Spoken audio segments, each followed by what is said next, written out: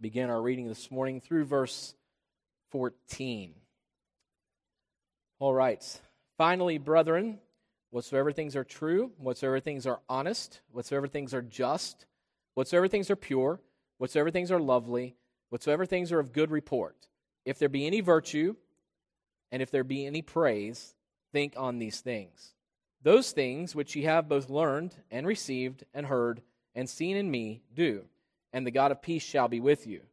But I rejoiced in the Lord greatly, that now at the last your care of me hath flourished again, wherein ye were also careful, but ye lacked opportunity. Not that I speak in respect of want, for I have learned, in whatsoever state I am, therewith to be content. I know both how to be abased, and I know how to abound everywhere, and in all things I am instructed both to be full and to be hungry, both to abound and to suffer need. I can do all things through Christ, which strengtheneth me. Notwithstanding, ye have well done that ye did communicate with my affliction." Let's go to the Lord in prayer. Father, again we pause these moments as we have read your word. I ask that your Spirit might provide us each discernment therein, that as you would use the teaching of your word in each of our lives to mature us in the faith, to point us to Christ and our further dependence upon him, that we might have humble hearts before you. Lord, recognizing that it is good that you have spoken to us. It is good that you have given us your word. It is good that you have instructed us, that you rebuke and correct us by the working of your Spirit using your word.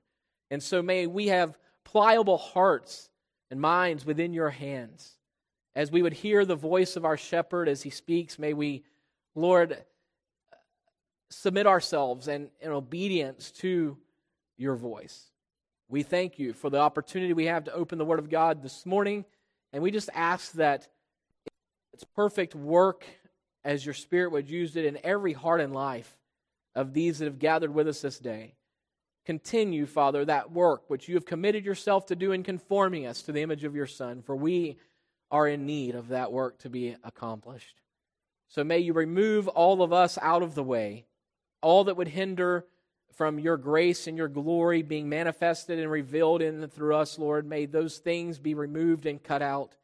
And may it be that you, as you work your perfect work in our hearts and lives, that we, as people submitted unto you, would truly be that which you've called us to be, as light of the gospel of Jesus Christ in such a dark, desperate world. And as well, Father, that we would edify one another as we grow and mature in your truth. That it would not just be that which we soak up and we store away, but Father, we would practice and live in the truth of your word each and every day. We ask this in Jesus' precious name. Amen. Thank you, and be seated. Last week we examined verses 10 and 11 of this passage as we have been making our way through this fourth chapter of Paul's epistle to the Philippians. And Paul, as we have seen in this portion of the book or epistle, he explains the superiority of the contentment experienced only in Jesus Christ. In verses 10 and 11, we read once again, Paul wrote, "But I rejoiced in the Lord greatly that now at the last your care of me hath flourished again, wherein ye were also careful, but ye lacked opportunity. Not that I speak in respect of want, for I have learned, in whatsoever state I am, therewith to be content." As I explained last week, Paul sets the stage in reality for his declaration of the superiority of the contentment experienced only in Jesus Christ within these two verses specifically, verses 10 and 11. Paul expressed his joy in that he had once again provided opportunity, that God had provided this opportunity to the Philippian church and believers to once again become his partners in the gospel. That is, active partners in the gospel. They were already with him in part, obviously, but yet there had been hindrances that had prevented them from being able to partner with Paul in helping to meet his needs physically as he would continue in the gospel ministry. So we see here that Paul says in verse 11, he clarifies by stating, "Not that I speak in respect of want," when he said that he was thankful for how God had used the Philippians and given them this open opportunity again to minister to him in the gospel. He wasn't doing it out of selfish desire, nor out of even need at that point, saying, "Oh, I'm in desperate need, so therefore, I'm so glad you're able to meet my needs once again." And by the way, let's not forget that Paul's writing this letter, this epistle, from prison.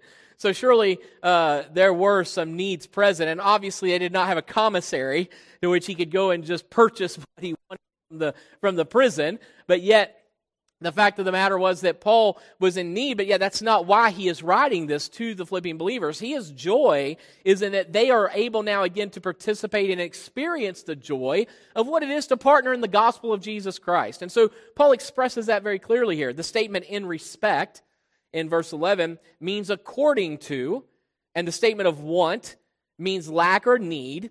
And so Paul is saying that he is not speaking according to a lack or a need. He goes on to say, for I have learned in whatsoever state I am, therewith to be content. The Lord had taught Paul throughout his earthly ministry that his provision was all sufficient.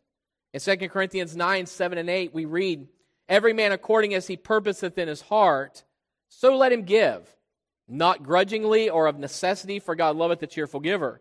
And God is able to make all grace abound towards you, that ye, always having all sufficiency in all things, may abound to every good work. I believe these verses of Paul's writing in 2 Corinthians are very important as we read through the portion of Philippians, which we are in right now, because we recognize that there is a connection here. When Paul says that God is able to make all things, that you abound in all things, sufficiency in all things, that you abound to every good work, notice again, the context is that Paul is stating that God will provide what is necessary and needed, faithfully provide, so that His work and purpose is accomplished through you as He is so determined to work in and through you.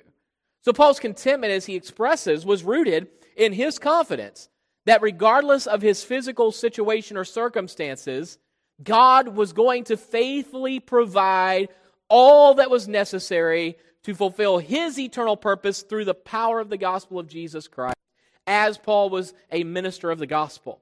So as we progress in this study of the superiority of the contentment found in Jesus Christ and in Christ alone, Paul explains how this contentment was completely dependent upon his relationship with the Lord Jesus Christ. Notice verses 12 and 13 of Philippians 4. I know both how to be abased and I know how to abound. Everywhere and in all things I am instructed both to be full and to be hungry, both to abound and to suffer need. I can do all things through Christ which strengtheneth me. Now, before we begin to delve into these verses, I believe it is necessary again that we read the definition I provided last week for you of this word or term contentment or being content.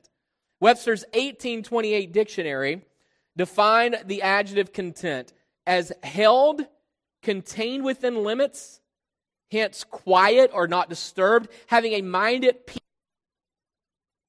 satisfied so as not to repine, object, or oppose. So the satisfaction which Paul speaks of, this contentment included within this definition of being content, is that one is satisfied in the sense that there is no opposition. They are not fretting nor repining and are not objecting to what is. In other words, the contentment of which Paul writes is more than an attempt to be satisfied. I believe there are many who desire to be satisfied or make an attempt to show an outward contentment or satisfaction, but yet that is not what Paul is speaking of here at all. It's not attempting to be satisfied regardless of unpleasant circumstances. Rather, what Paul speaks of is this contentment which is a willing submission to the Lord and His providential design and care. What's more is that this results in a satisfaction that produces a peace of mind which then is absent of any opposition or resentment of God's purpose and God's plan, even as it would personally unfold within our lives.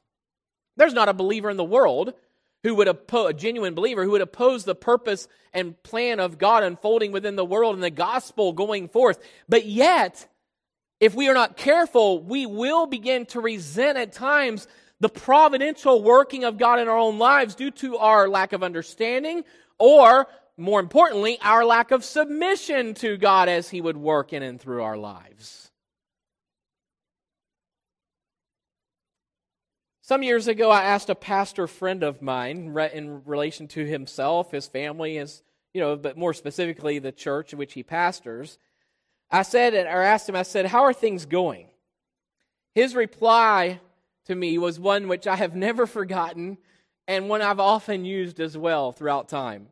He said, well, things are probably not as good as I think they are. And things are probably not as bad as I think they are. He said, but they're probably somewhere in between.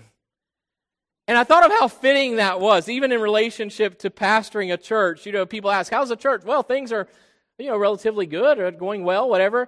But the truth is, things are usually probably not as good as I may think they are, nor are they as bad as I may think they are, but they fall somewhere in between the two. And there's something to be said about having a proper perspective of what truly is. But yet within verse 12 of this chapter in Philippians 4, Paul does not speak of moderation at all. Notice he doesn't say, well, things aren't as bad as they could be or not as good as they could be. But rather, he provides an example of the extremes which he has personally experienced within his life. While it's true that things are not usually as good or as bad as we believe them to be at the moment, it would tend to seem that we come to a place in which things are really good at a moment and we think, oh, life is just great, but really there's still problems, or at the flip of a switch, a snap of a finger, things can quickly turn around.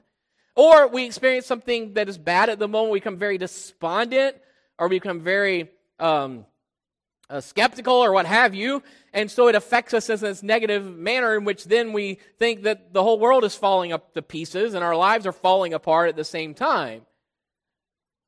But notice Paul here, he does give us two extremes rather than some moderation or a middle-of-the-road statement.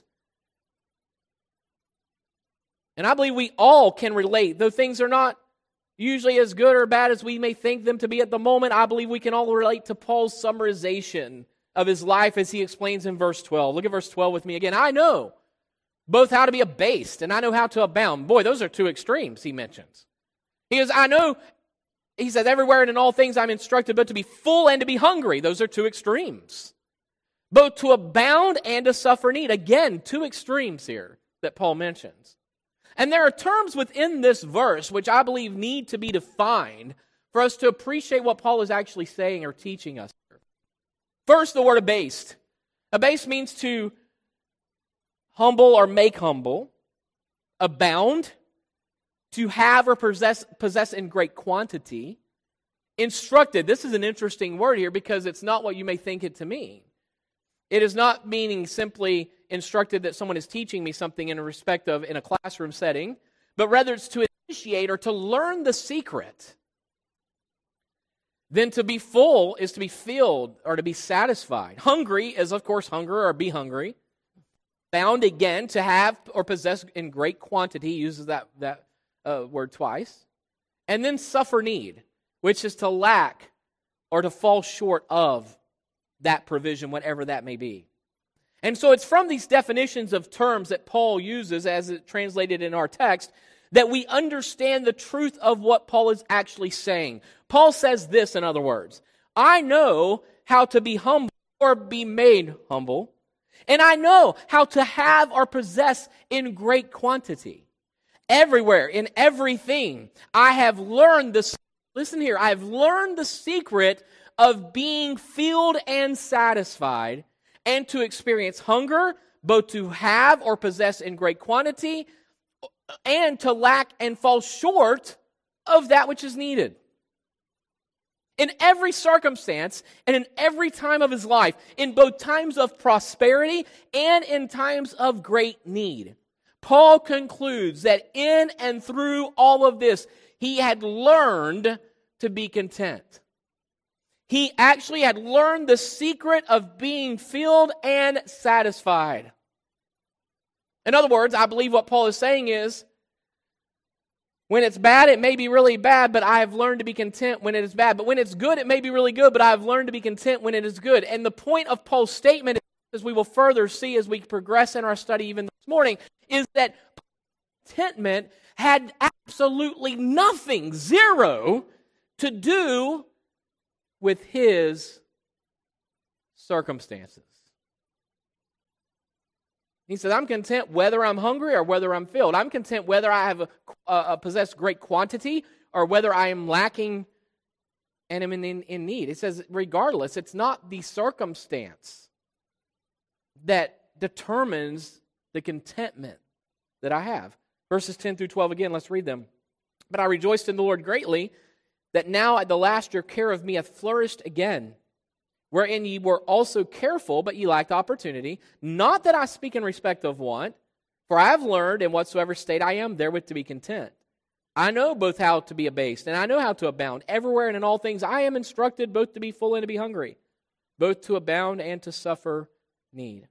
So as we read these three verses together, as we've just done, after having dissected each of them last week and again this morning, we better understand the point which Paul makes within this passage. Verse 10, Paul is expressing his joy that the Lord has once again provided the opportunity for the Philippian church to partner with him in the gospel. In verse 11, Paul explains that his joy is not due to a personal lack which he has or is experiencing, but rather that he has learned to be satisfied and to embrace God's providential work in his life without questioning or without resenting how God's providential plan may personally affect him.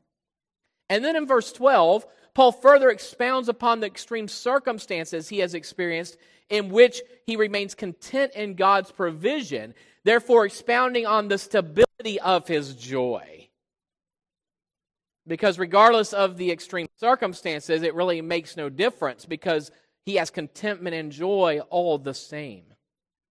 Then he comes to the verse that all of us know, all of us have heard quoted, all of us have seen on TV through whatever means it may be, whether it be some religious station or some professing Christian who has it written on their helmet or whatever else it may be or under their eyes. Philippians 4:13, I can do all things through Christ which strengtheneth me. In verse 13, Paul explains how such contentment can exist while enduring such extreme situations in life. Hungry or full, in need or having great quantity, humility or exaltation, it doesn't matter. Paul says, none of that regulates contentment. I would venture to say that in many cases we hopefully have, well, I would venture to say this has been our story before. Hopefully we have matured beyond this. I would truly desire and hope that this would be the case.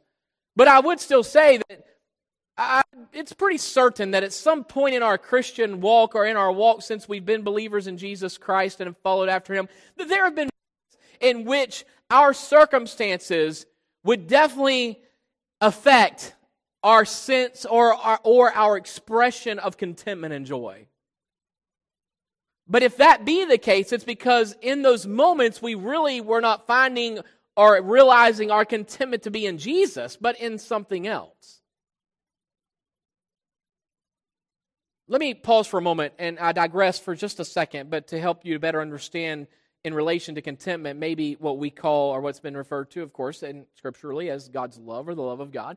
How many people, when things are going as they desire for them to go in life, or things are well, health is there, family's doing well, so on and so forth, they will talk about how, oh, God's blessings are just so rich and God has been so good to me. And that may be true, but yet, in many cases, such a statement is derived from a sense of feeling God's blessings in my life because things are just good and as I desire for them to be. But let me ask you this. Do you think that's the sense of contentment that Job expressed or experienced? When he says, the Lord giveth, the Lord taketh away, blessed be the name of the Lord. When Job says, though he slay me, yet will I trust him.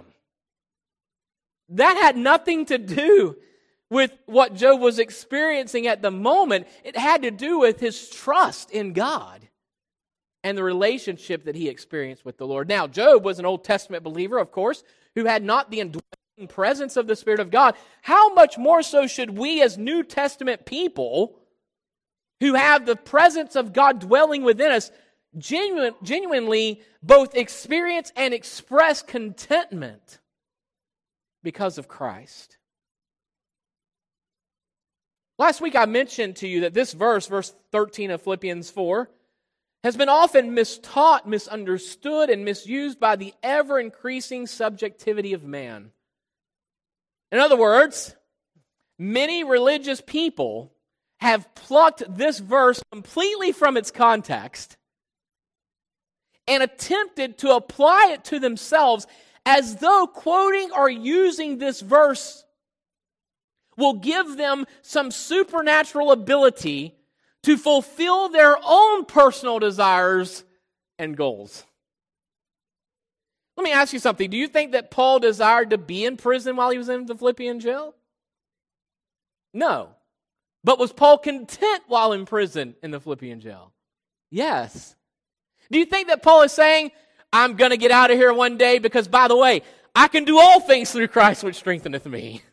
Do you think Paul was quoting that or writing this saying, Peter actually was released out of prison, if you recall. Remember when he was in jail and he supernaturally was released and went through the prison without the doors having been opened, and God allowed him to go and escape this prison supernaturally, if you will, while no one knew that he had escaped?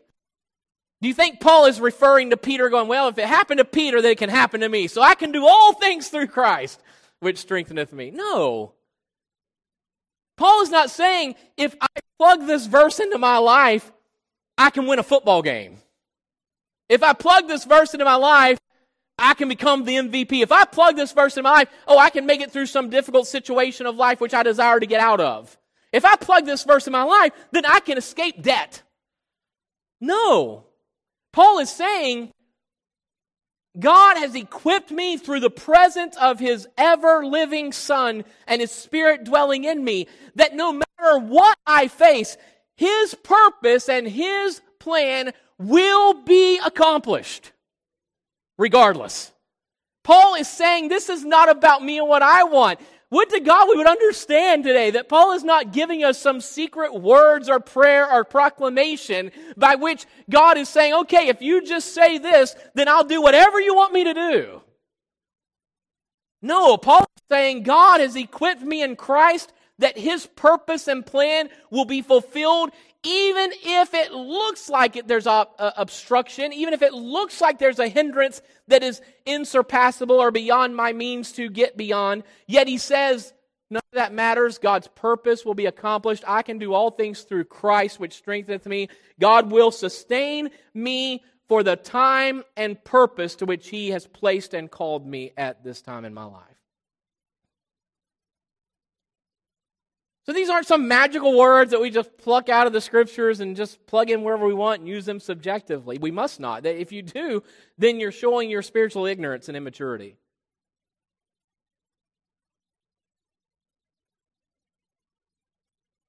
So Paul is not speaking of Jesus as being his source of strength, in which he is able then to make his personal goals come to pass or to live out his selfish dreams. Rather, Paul is expressing that he rests in the strength of the Lord Jesus, who is all sufficient to sustain him both through need and prosperity for His purpose and plan to be fulfilled. To simplify Paul's statement, Paul was confident that the circumstances of his life, whatever they may be, both good and bad, would not hinder the Lord's purpose and ministry of the gospel from being fulfilled in his own life.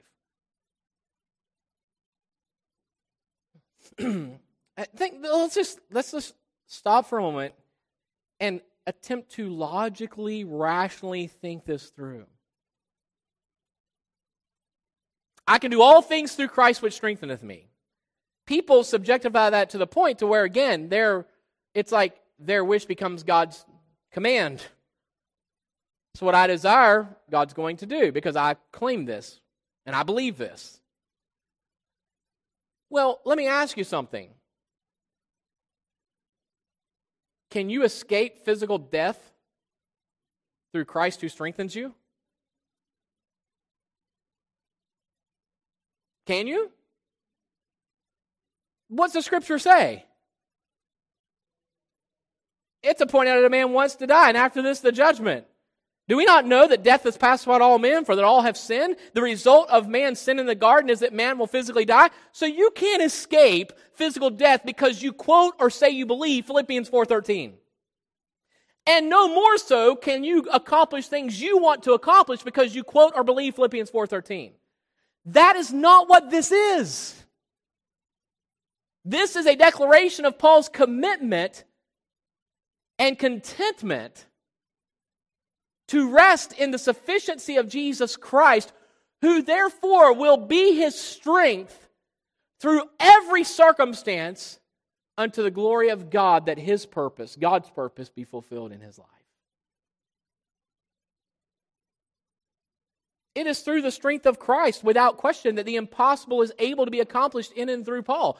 I conceive that. Paul is not saying, okay, now I myself have the ability because of Jesus, I can do whatever I need to do. No, it is impossible circumstances being fulfilled through Christ who dwelled in Paul. Ephesians 3:20 and 21, it's Paul who wrote, "Now unto him that is able," listen to what he says, "to do exceeding abundantly above all that we ask or think." Everybody loves that because, oh yeah, we ask or think this, so God can do above and beyond that which we could even imagine. And that's true, but look at the next statement. According to the power that worketh in us. Might I say to you, the next verse is going to help clarify this even more. Verse 21. But before I read it, let me say, this isn't talking again, just like Philippians 4:13 is not referencing your desires and goals. Neither is this saying, oh, you just ask or think it and He's able to do above and beyond that, so just trust Him for that. No, that's not what Paul is saying at all. The next statement should cause us to stand and be in awe and wonder of this truth spoken in verse 20. Verse 21 says this, "Unto Him be glory in the church by Christ Jesus throughout all ages, world without end. Amen." This is beyond our imagination. The power that works in us is able to glorify and honor God through us, world without end. Amen. That is far exceeding anything I could ever imagine or think. As I previously mentioned during our study of last week, the truth of Paul's claim in Philippians 4:13 is clearly demonstrated in Philippians 2:13 and also 2 Corinthians chapter 12. Philippians 2:13 says, "For it is God which worketh in you to enable you to accomplish all that you set your mind to." No, that's not what the verse says. It is God which worketh in you both to will and to do of His good pleasure. Oh, you mean it's not about I can do what I want because Christ is in me and I believe this verse and cling to it and therefore subjectively I try to attempt to apply it to my life? No, that's not at all what's being stated. It is God which works in us both to will and to do not what we want, but to will and to do what He desires of His good pleasure. By the way, again, this power that worketh in us, able to do exceeding abundantly above all that we ask or think, let me remind you of this truth. When we were born again, we were delivered from sin. But we were also made free not only from sin, the power and bondage of sin, but we were also made free unto righteousness. And that is something that no unbelieving person can do. No one can live out righteousness when righteousness has not been imputed unto them in Jesus Christ. So we live out righteousness because righteousness has been imputed unto us, which is something that's impossible for us to do apart from Christ in us. Corinthians 12:7-10. "And lest I should be exalted above measure through the abundance of the revelations, there was given to me a thorn in the flesh, the messenger of Satan to buffet me, lest I should be exalted above measure. For this thing I besought the Lord thrice that it might depart from me. And He said unto me, My grace is sufficient for thee, for my strength is made perfect in weakness. Most gladly, therefore, will I rather glory in my infirmities, so that the power of Christ may rest upon me. Therefore, I take pleasure in infirmities, in reproaches, in necessities, in persecutions, in distresses, for Christ's sake. For when I am weak, then am I strong." You see what Paul is saying here? And again, look, don't subjectify this passage either. Paul is not saying, well, I don't like this thorn, I just want it gone. I believe absolutely by the testimony of Paul's life, it would be totally inconsistent for us to even begin to consider or think or assume that Paul is stating this out of selfish motive or reason. When Paul says, I want this to depart, Lord, please take this hindrance away. I believe he viewed it as though this were hindering him in the gospel ministry and saying, Lord, I don't want this to be a hindrance. Please remove it so I can continue totally committed to the gospel. But yet, Paul was then brought to the realization that it was necessary for this to be in his life because otherwise he would become proud and independent and self-sufficient. But God was reminding him that you are dependent upon me, Paul, and my will and my strength and my purpose will be manifested in and through your life as you depend upon me. So Paul recognized that his only strength was Christ in him. Paul continued, verse 14. Notwithstanding, ye have done well done, that ye did communicate with my affliction. So Paul acknowledged in verse 14, and he also applauded the Philippians for their continued participation with him in his sufferings for the gospel's sake. The church did not distance themselves from Paul because of his suffering, but rather engaged with him as the Lord provided opportunity for them to do so. Isn't it interesting? It's kind of odd, isn't it? But, when things are seemingly going well, or when someone is very popular, or someone is very well known, whether it be individuals, pastors, churches, let's look at it from the Christian perspective, if you will, if I can use that term, as far as the visible Christian groups, if you will. It's not uncommon when things seem to be booming and going well and doing well that people are attracted towards that. They want to be a part of that. But then, if something goes awry, then, oh no, we got to back up and distance from this. I'm not talking about sin necessarily, okay? We are to, of course, rebuke and instruct and of course, exhort people concerning sin and such. I'm talking about like just as far as an outward manifestation of something seeming to boom or go well, and people want to all of a sudden, what's going on there? Let's get involved in that. Let's become, gather around this. But notice with the church here at Philippi, Paul is in prison. Things are not going well for Paul from an outward perspective. He's identified, of course, as one who is an enemy of the state, if you will, religiously speaking, of course, from that perspective. And yet, what do the people at Philippi do? What does this church do? Oh, they minister to him. Rally, they gather around him. Not because he's popular, and it's not because he's committed sin, because he hasn't. That's not the reason he's imprisoned. He's in prison for the gospel's sake. So what do these people do? What does this church do? They gather around him. They communicated with him in his affliction. They were not embarrassed, nor were they ashamed, nor were they afraid to identify in the sufferings of Christ as Paul suffered in the sufferings of Christ.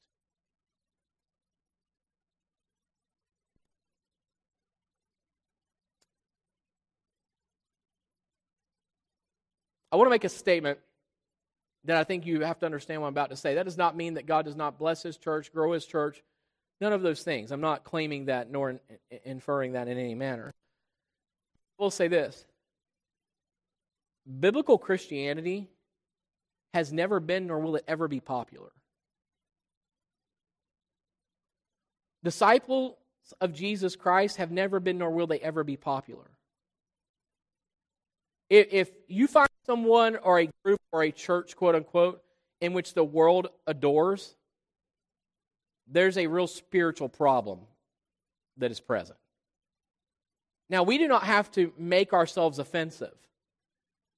It's not that we are to be obstinate or that we are just to be, in fact, Scripture commands that we are to live with all men as much as is possible. We are to, of course, be living peaceably. And the other thing is this, it's not that we are to go out and instruct every individual who doesn't know Jesus about how sinful they are and what they're committing, their sins they're committing. No, we are to declare the gospel unto them. They need Jesus, not to be reformed. They don't need religion, they need redemption. And so it's not our responsibility to go out and point out every sin of every person that we see. It's our responsibility to go out proclaiming the gospel to sinners, knowing that Christ alone can redeem and change. But within the church, we are to call out and rebuke and exhort and instruct concerning sin, one another as believers. And so we are to be faithful in doing that. But the fact of the matter is, if you follow biblical Christianity and teaching of Scripture, there is nothing about that is appealing to the unregenerate man, apart from God working in him, bringing him to faith in Christ. But the natural man does not want spiritual things, and he does not understand and spiritual things. And to follow after Christ is not something popular. If you remember with me, we find the example of this even in the Gospels. Jesus is feeding the thousands. Recall that? Oh, wait a minute, but there were thousands who followed Jesus. No, they didn't. They were interested in what he could do for them at the moment. But what does the Scripture say? He began to teach them, and here's what he taught them. Except you eat my flesh and drink my blood, you cannot be my disciples. And immediately, you know what they did? They said, we're not following you anymore. No, we want you to feed us. And here's what Jesus is saying. He's not talking about cannibalism, obviously. What he is saying is, you're interested in this physical food and this physical provision, but what you must understand is, I didn't come here to meet your physical needs. I came here because you have a spiritual problem that I have been sent to resolve. And eating my flesh and drinking my blood was not physical, it was spiritual, and they could not understand that. Hence they said, we don't want any of this. And they all left. Oh, these are hard sayings. Why were they hard? Because they were not spiritually minded. Therefore, they were thinking things through with the physical mind, which could not comprehend nor discern the truth of that which was spoken.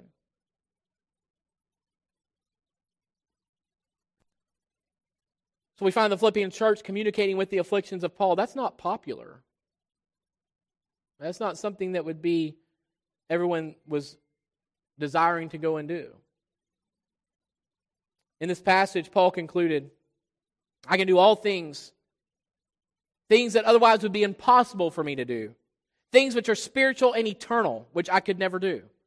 I can do all these things through God's provision for me in Jesus Christ, who is my strength in my weakness and my provision in my need. Paul's overall assertion concerning the superiority of the contentment found in Jesus Christ is simply this. As I told you, you could underline this in your Bible if you like, because this is the overall message Paul is teaching throughout this portion of the text. I have learned to be content through Christ. Paul's contentment was in the Lord Jesus Christ. He had learned the secret of what it was to both abound and to suffer need. He learned the secret of what it was to be filled and to be hungry. He understood the contentment doesn't come out of either one of these nor middle of the road ground. The contentment is found only in God's provision of Jesus Christ. I have learned to be content through Christ. Let's pray together. Father,